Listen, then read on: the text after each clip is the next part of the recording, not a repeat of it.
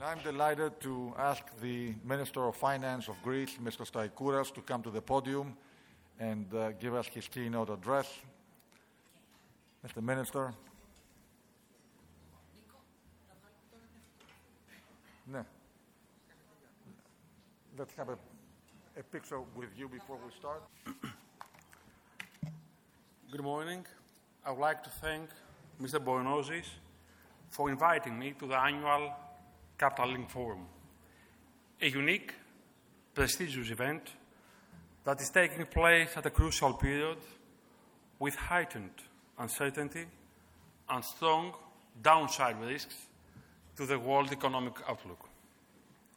It is noteworthy that according to estimates coming from the IMF and the World Bank, 1/3 of the countries in the global economy are estimated to present at least 2 consecutive quarters of contraction.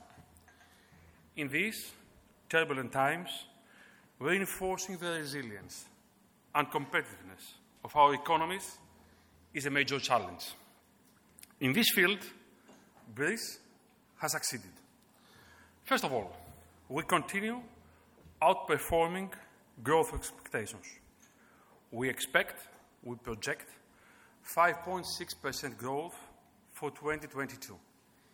Indeed, according to the forecast of the European Commission, Greece is projected to grow at twice the European average in 2022 and 3 times the European average in 2023.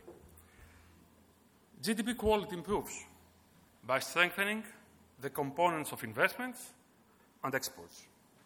This year, it is estimated that foreign direct investments will record a new historical performance. According, once again, to the estimates of the European Commission, Greece is ranked first in terms of investments in Greece for the period 2022-2024. At the same time, Greek exports, as a percentage of GDP, are higher than those of Italy, Spain, and France.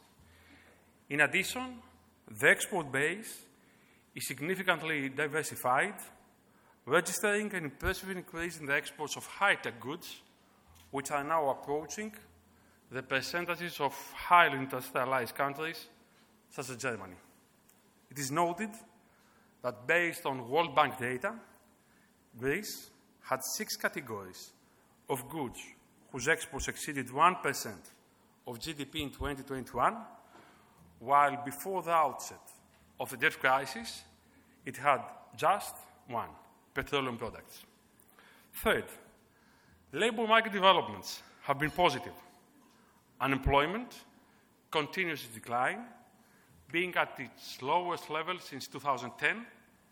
Employment increases in double the size of inactivity reduction, and the reduction in employment rate of youth and women is more pronounced than the reduction in the headline unemployment rate. Fourth, the banking sector has made marked progress. The NPL ratio has been reduced from 44% of total loans at June 2019 to 10% 3 years later. Over the same period, deposits have increased by 35%. This progress is restoring banks' balance sheets gradually, allowing credit institutions to increase finance to the real economy, as manifested by the accelerated credit growth rate in 2021 and 2022. Fifth, public finances have resumed their improving trajectory. We expect, and most probably will be conservative, the primary deficit to shrink to 1.6% of GDP this year from 5% of GDP a year ago, in 2021. According to the European Commission, this is the most pronounced fiscal consolidation among all EU member states. Moreover, we project primary surpluses from 2023 onwards. This significant fiscal progress is based, among others, on a significant increase of revenues, mainly due to growth, as well as to the reduction of tax evasion, as a result of the reduction of taxes and social security contributions. Indeed, according to the EU report, which was published just yesterday, Greece recorded the fourth largest VAT compliance gap reduction in the European Union in 2020, significantly limiting its revenue losses. Moreover, the compliance gap is expected to decline even faster in 2021 when the relevant data is published. These findings prove that our government's efforts to combat tax evasion, intensify controls, and promote electronic transactions, combined with a significant reduction in taxes, are bearing fruits. 6. Public debt is on a record level reduction path. Indeed, the public debt to GDP ratio is projected to fall by 50 percentage points within a 3-year period, the largest among all EU member states since 2019, falling below 160% of GDP in 2023. Markets seem to note this improvement as Greece, according to the ESDM, was one of the few, if not the only, euro area country where credit default swaps recorded a decline over the period June to November 2022. 7th, we have completed a number of important reforms to digitalize public administration, to reorganize the pension system, to simplify the framework for investment licensing, to provide modern corporate governance regime, to establish tax incentives in order to boost research and innovation, and to increase the size of firms. Moreover, over the last 3 years, Greece has recorded a notable increase in institutional performance, including government effectiveness and perceived corruption, as measured by established international metrics. Ladies and gentlemen, overall, the Greek economy, as confirmed by the historic first post-program surveillance report, continues delivering. Thus, the release of the final tranche of policy contingent debt measures marks the end of the regular Eurogroup discussions on Greece, as it was happening since June 2018. However, at the European level, high energy price pressures, the erosion of households' purchasing power, a weaker external environment, and tighter financing conditions are taking center stage heading into 2023. Moreover, public debt in Greece is sustainable and is in a declining trajectory, as I mentioned before, but remains high. The country, as I mentioned before, has exited the enhanced surveillance mechanism, but has not yet attained the investor grade status. Non-performing loans in banks' balance sheets fell significantly, as I mentioned before, but private debt remains one of the biggest problems for households and enterprises, and we continue to navigate through turbulent international geopolitical waters. Thus, it is of utmost importance to continue implementing a growth-friendly, reform-oriented economic strategy based on 6 pillars. First of all, implementing targeted measures to tackle the economic consequences of multi-level crisis, especially for the most vulnerable part of the society. Our measures are targeted, temporary, tailored. They consist of measures increasing one-off expenditure, such as electricity and natural gas subsidies to all households and businesses, social transfers to poorer parts of the society, fuel subsidies, and the increase in the heating allowance to vulnerable households, as well as measures reducing permanently taxes, like the abolishment of the solidarity surcharge and the reduction of social security contributions. The cost of these measures is partly offset by new taxes on windfall profits of energy producers, a cap on wholesale electricity prices, whereby the electricity producer have to transfer their receipts exceeding the set cap to the general government since July 2022, and the imposition of an extraordinary 90% levy on windfall revenues for the energy producers up to June 2022. Second, implementing a credible and prudent fiscal policy. This, along with optimal utilization of available resources, is the main weapon against uncertainty and volatility, as well as a roadmap to achieving investment-grade status. Third, enhancing liquidity in the real economy through the deployment of the public investment budget and the full and timely implementation of our recovery and resilience plan. Indeed, PIB spending will rise to record levels in 2023, up to 12 billion euros, and the amount that our country currently receives from the RRF exceeds 11 billion euros. Fourth, implementing ambitious structural reforms, including the primary healthcare reform, the codification of the labour legislation, the de-investment of the state from the banking sector, as well as the implementation of the asset development plan. Fifth, implementing the new insolvency framework, which is state-of-the-art. We have achieved a growing amount of successful debt settlements through its out-of-court workout platform and increasing acceptances by debtors.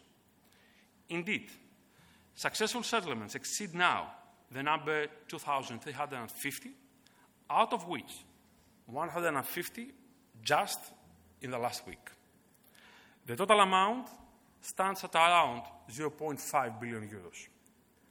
Additionally, we legislated the establishment of a public credit bureau and of a central credit registry, as well as the implementation of a national strategy for private debt management in order to prevent future private debt build-up and the enhancement of the secondary NPL market. The responsibility of financial institutions on that field is significant. This should be taken on the principle of burden sharing.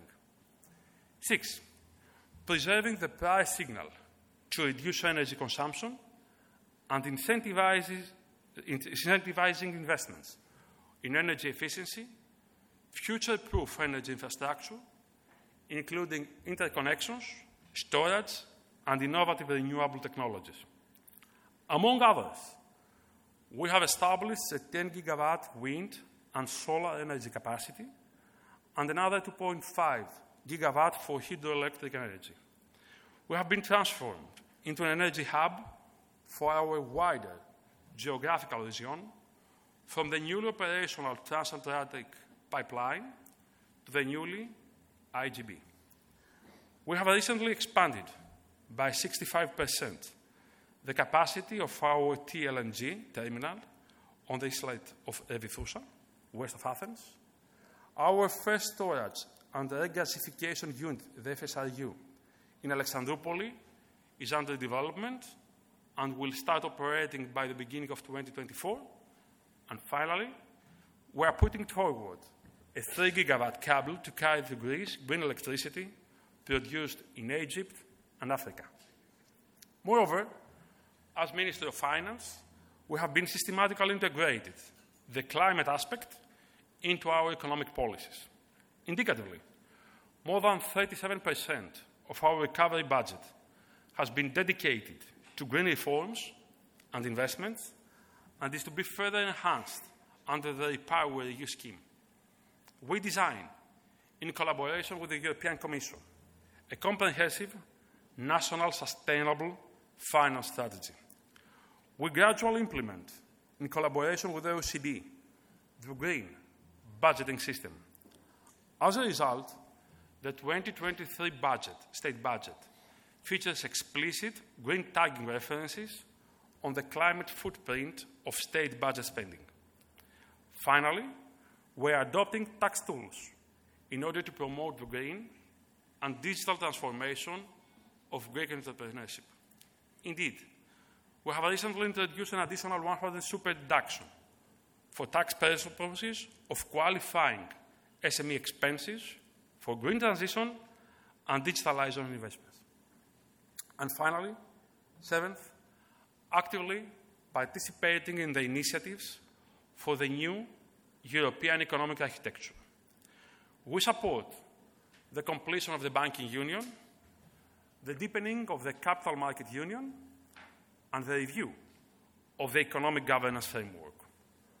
As far as the latter is concerned, given the increase in public debt ratios over the last couple of years, a reinstatement of the present fiscal rules makes little economic sense and would not be credible with markets.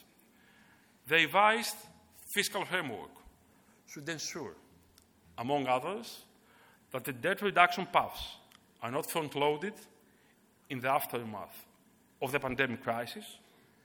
Fiscal policy is counter-cyclical, and productive investments, among them defense expenditure, are protected. As I mentioned on Tuesday, during the ECOFIN meeting, the European Commission's proposal is a suitable basis for further discussion. We share the communication's assessment that fiscal sustainability and long-term growth are inseparable.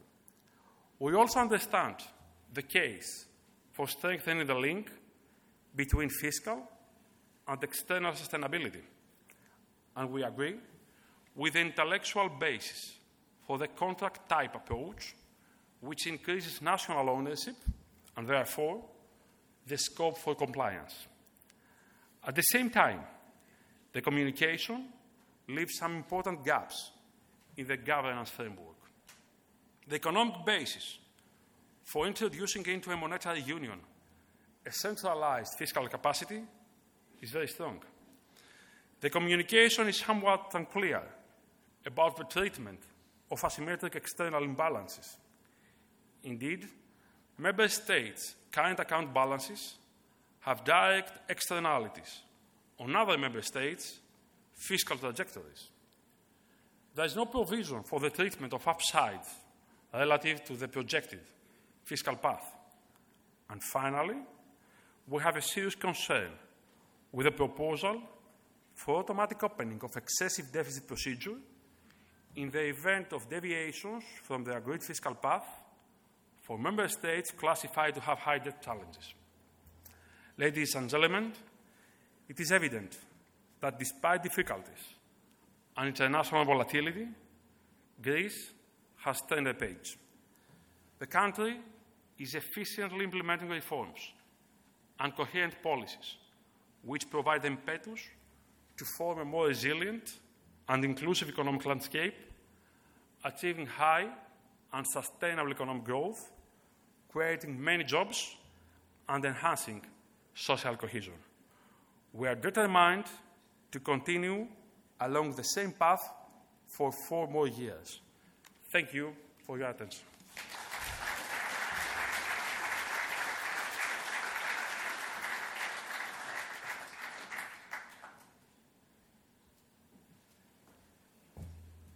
Mr. Minister, if you allow me to say, when I am listening to your remarks, I can't believe that these remarks have to do with Greece. You've done an amazing job, and Greece is come back, so what a wonderful message to portray, and I'm really extremely happy that you laid accomplishments, what has been done, and of course we have a strategy for the future. So I think for everyone attending this event, and you will be hearing more about things done, as well as the vision going forward. So thank you very much. It's an amazing accomplishment. Proud to be with you today, and thank you. So we are going to have another panel on the second floor in the library, and that panel has to do with private equity investing in Greece. So if those of you who would like to attend that panel, it's on the second floor in the library. And now we will continue. Unfortunately, Mr. Athanasiou could not be with us because COVID has gone, but not completely.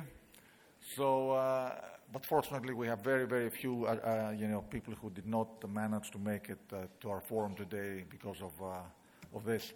But instead, we have a short video, if we can play the video, to showcase exactly the amazing progress achieved in one of the biggest projects in Greece, a transformational one. And again, what you will see is something done.